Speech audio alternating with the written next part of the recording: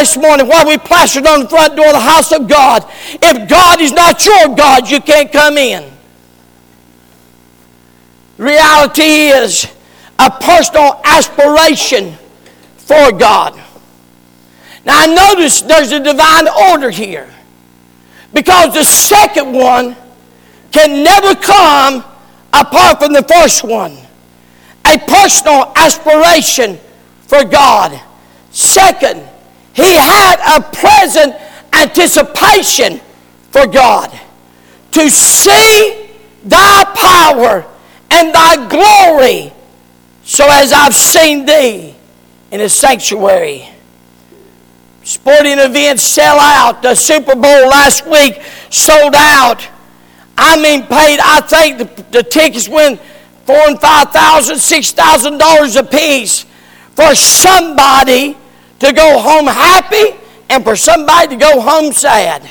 If your team won, you're happy. If your team lost, you're sad. But I want you to know they sell out because people anticipate a victory.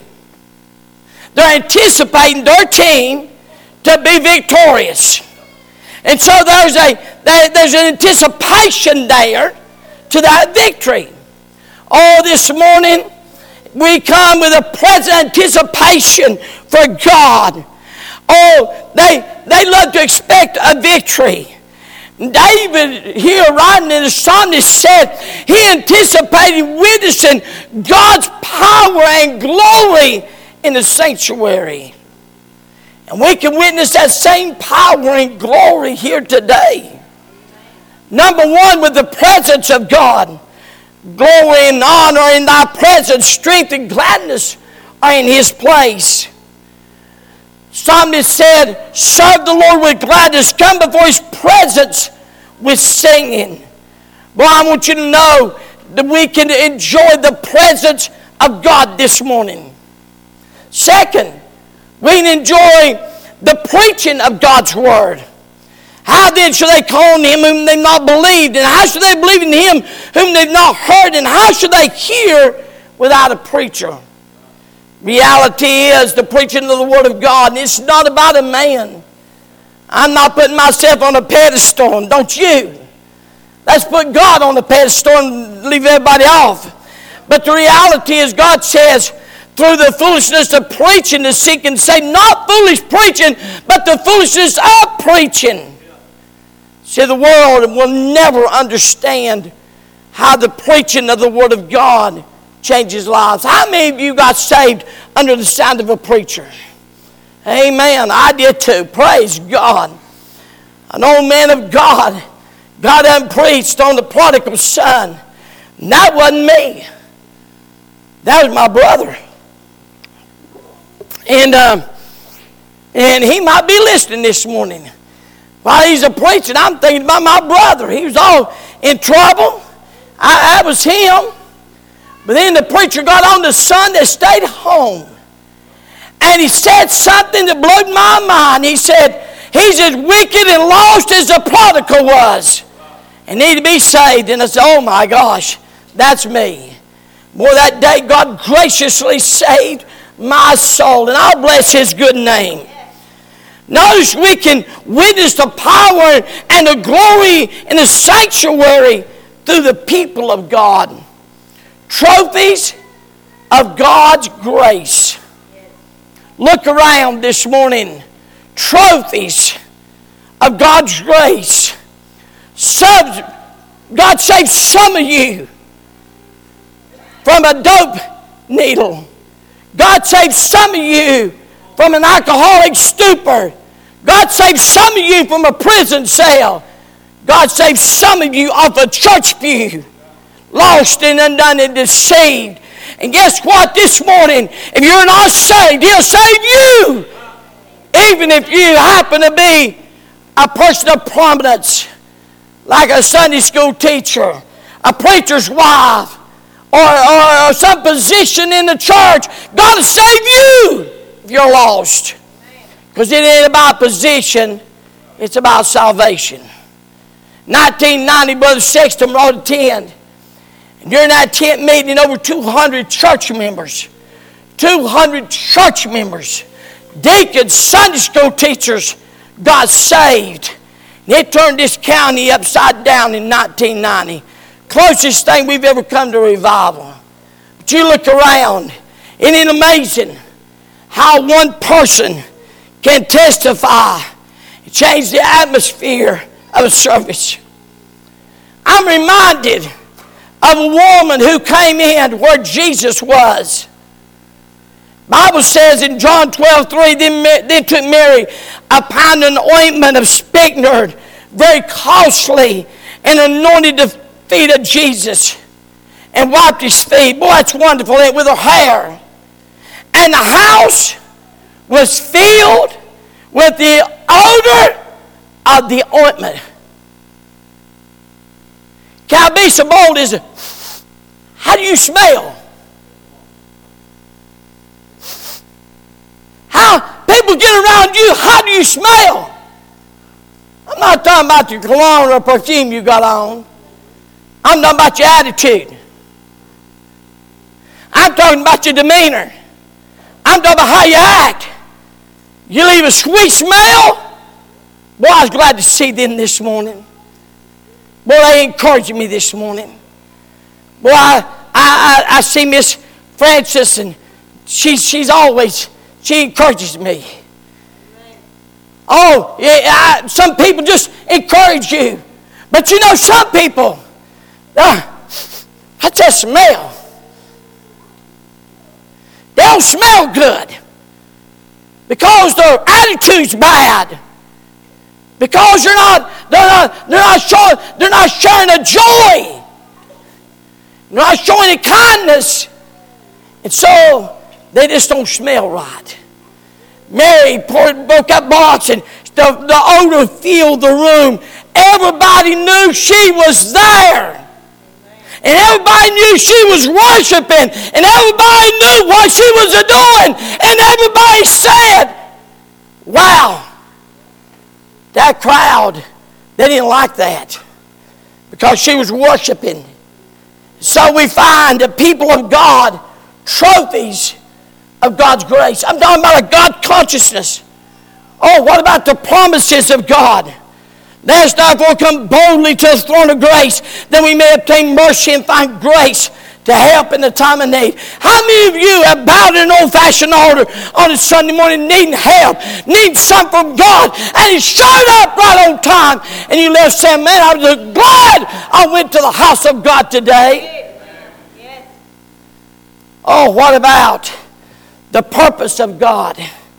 For the Son of Man came to seek and to save that which was lost.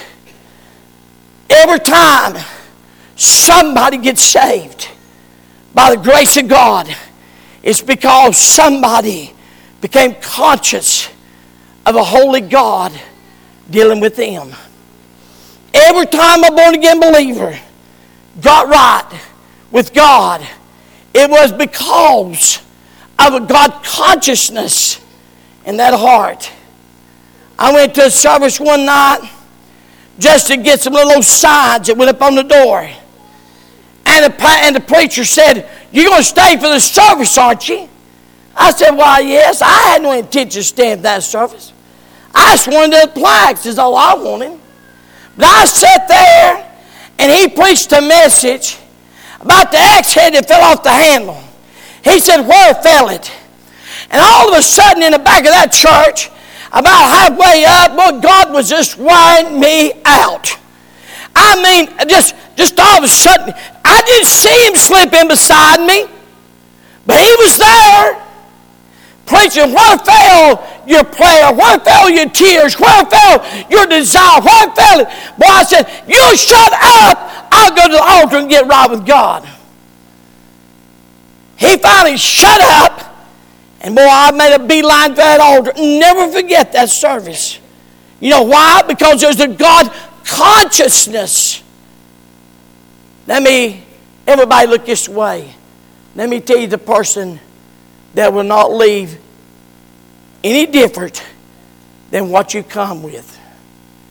And that's the person that God never speaks to or the person that never hears what he has to say.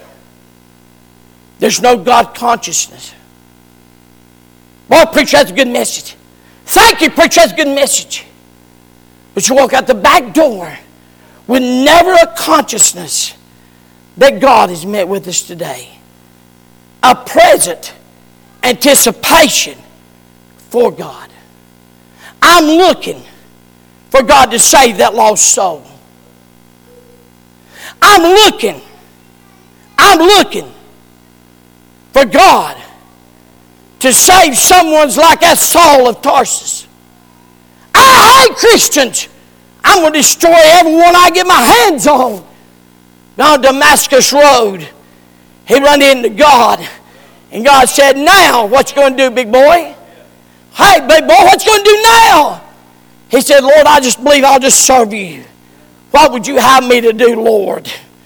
I'm looking for God to save that one that your heart is that hard.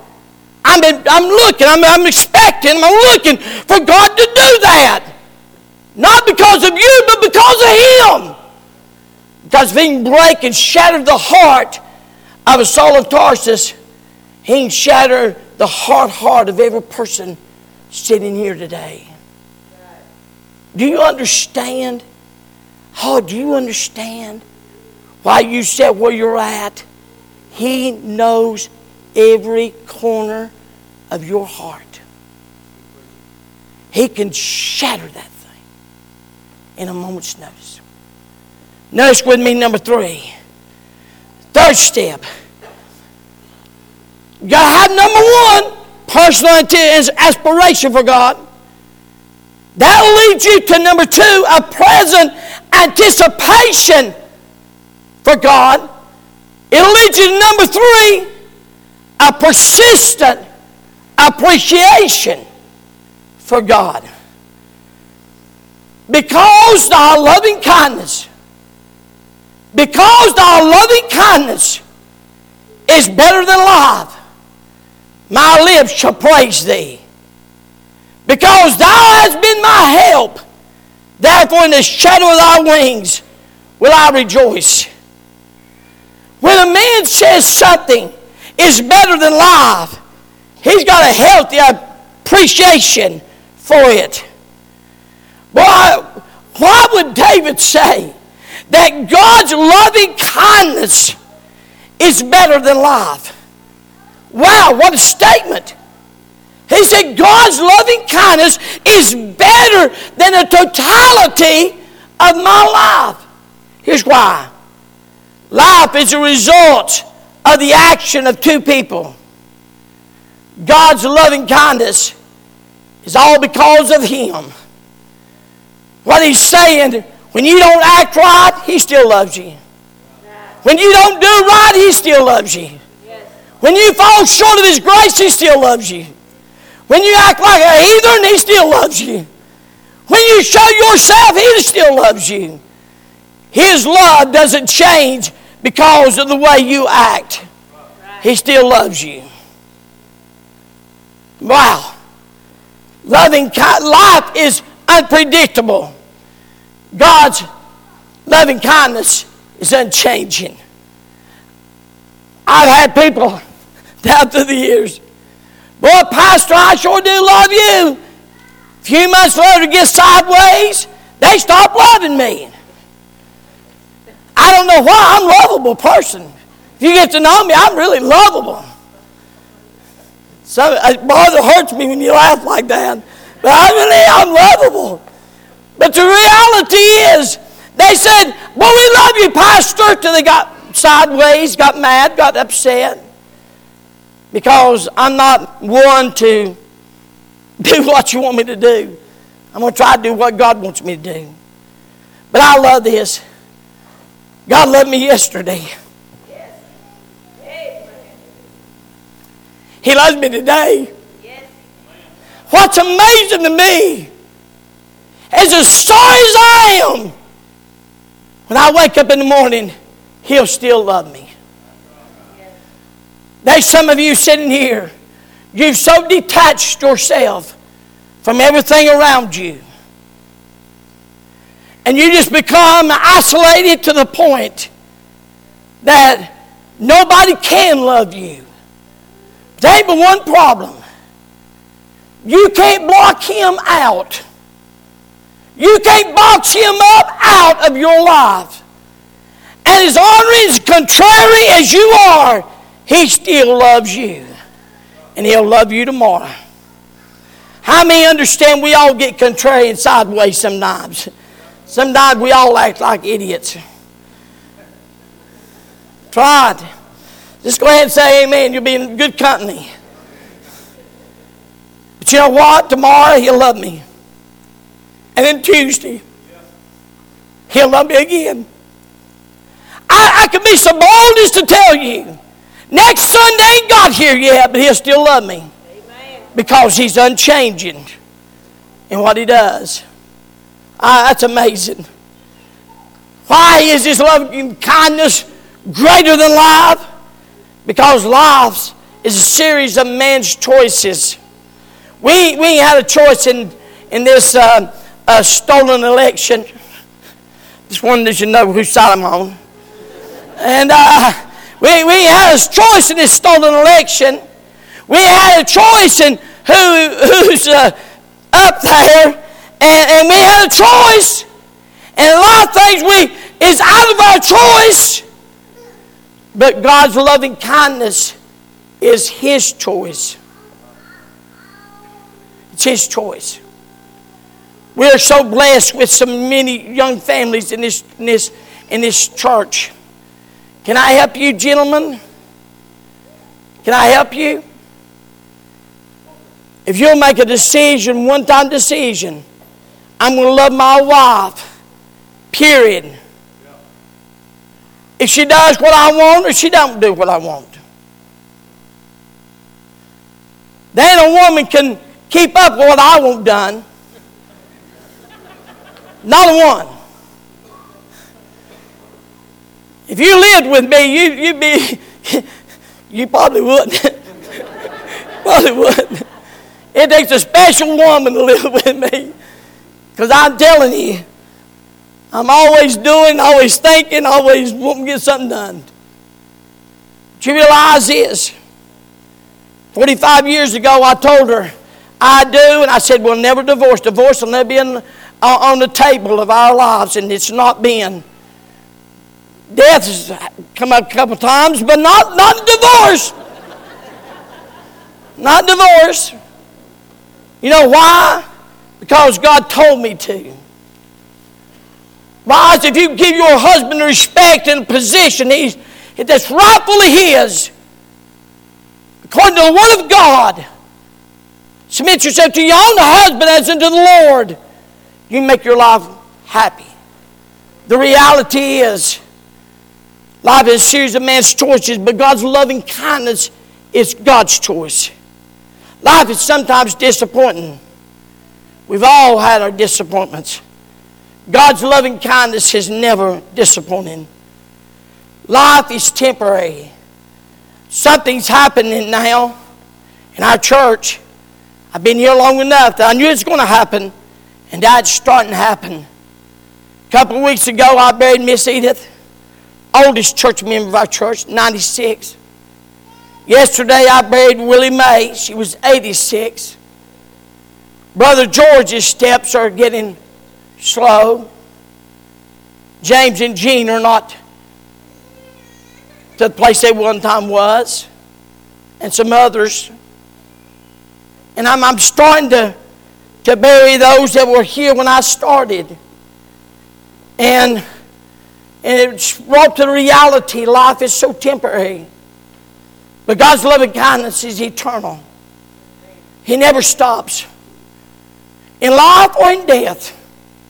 David recognized the importance of God in his life because God has been my help. Psalms 12:1, I will lift up mine eyes unto the hills from which cometh my help. There has to be a personal aspiration for God, a present anticipation. Step 3, a persistent appreciation. And number 4, step 4, and this is ordered, a praise and adoration for God. Notice what he said. Notice what he said. I will lift up my hands. Now, help me out. When the crook lifts his hands, what's he saying? I surrender. It's the same in the Bible. When we lift our hands, you know, some of you seem to be very familiar with the lifting hands things and the crook things, and it kind of bothers me. When we lift our hands, we're saying to God, as we praise Him with lifted hands, we're saying, I surrender. One of the reasons there's not an adoration for God is because we don't surrender. I'm not going to lift my hand. I'm not going to do that. I'm not. What you're saying is, God, I'm rebelling.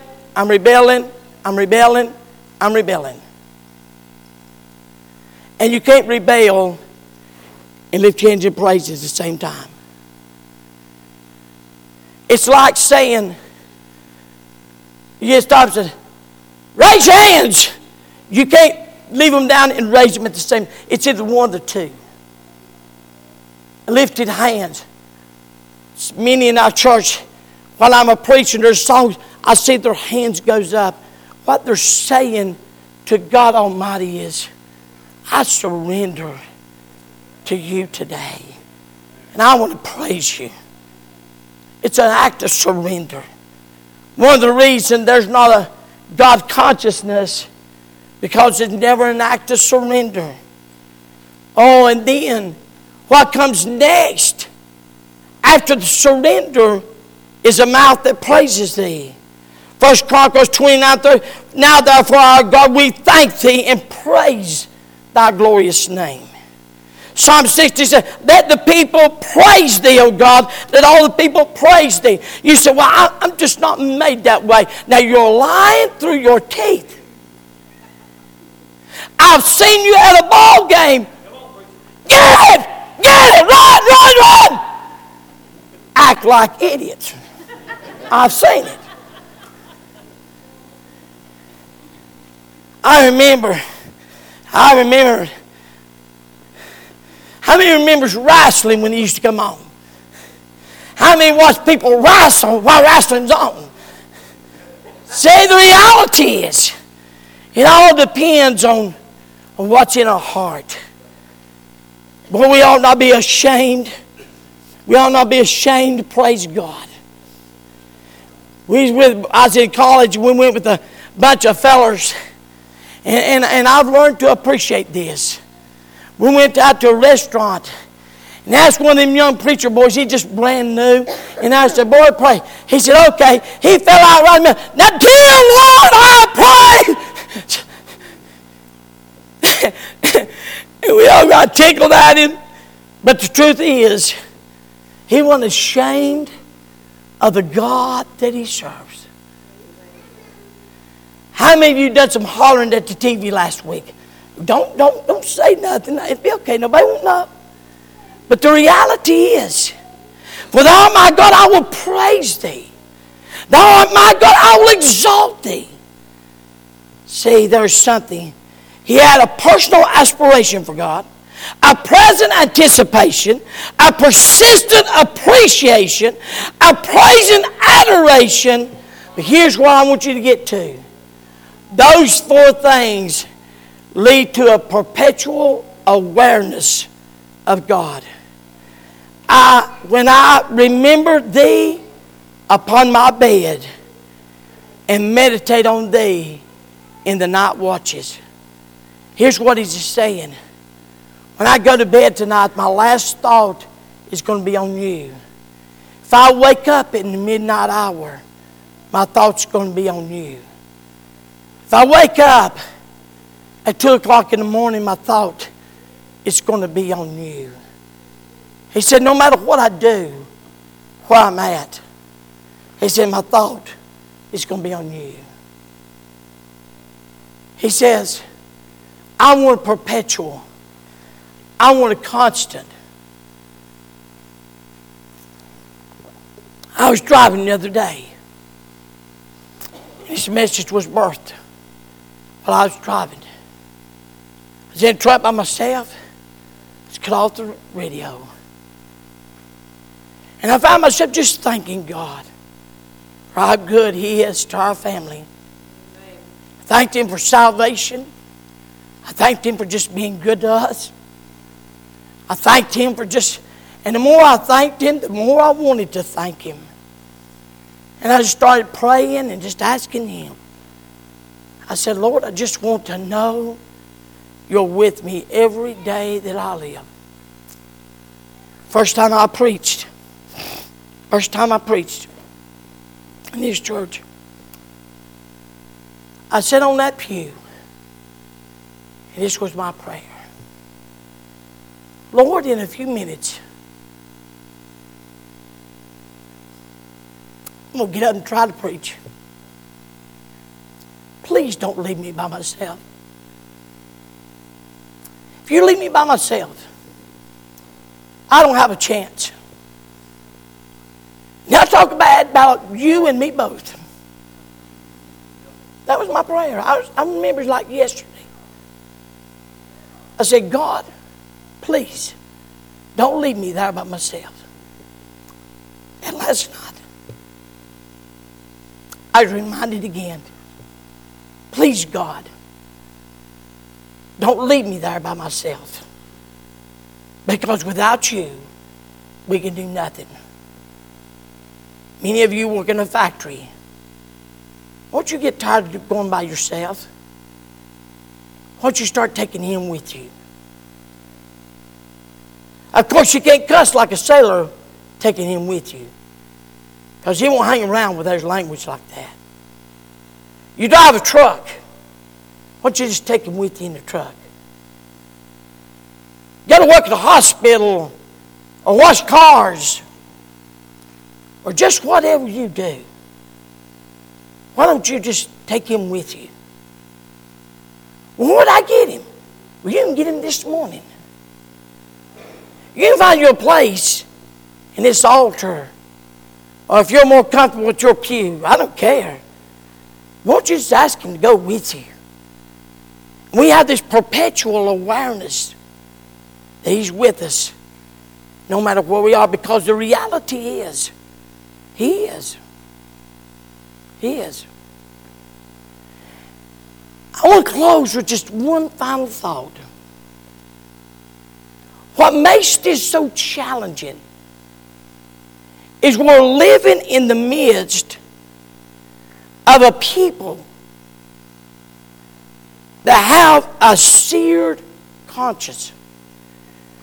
Timothy said, now the Spirit speaketh especially then in latter times, some shall depart from the faith, giving heed to seducing spirits and doctrines of devils, speaking lies and hypocrisies, having their conscience seared with a hot iron. Now if you've got a seared conscience, oh my goodness, you're in trouble. We must have this awareness in the midst of a people that's devoid of character, speaking lies and hypocrisy. They're void of a conscience. Their conscience has been seared with a hot iron. They have no conscience. And so that's the midst of the world we're living in. God says, but for you, dear saint, dear Christian, I want you to have a perpetual awareness of me. Wow. So I'll stand to our feet. Every head bowed and every eye closed.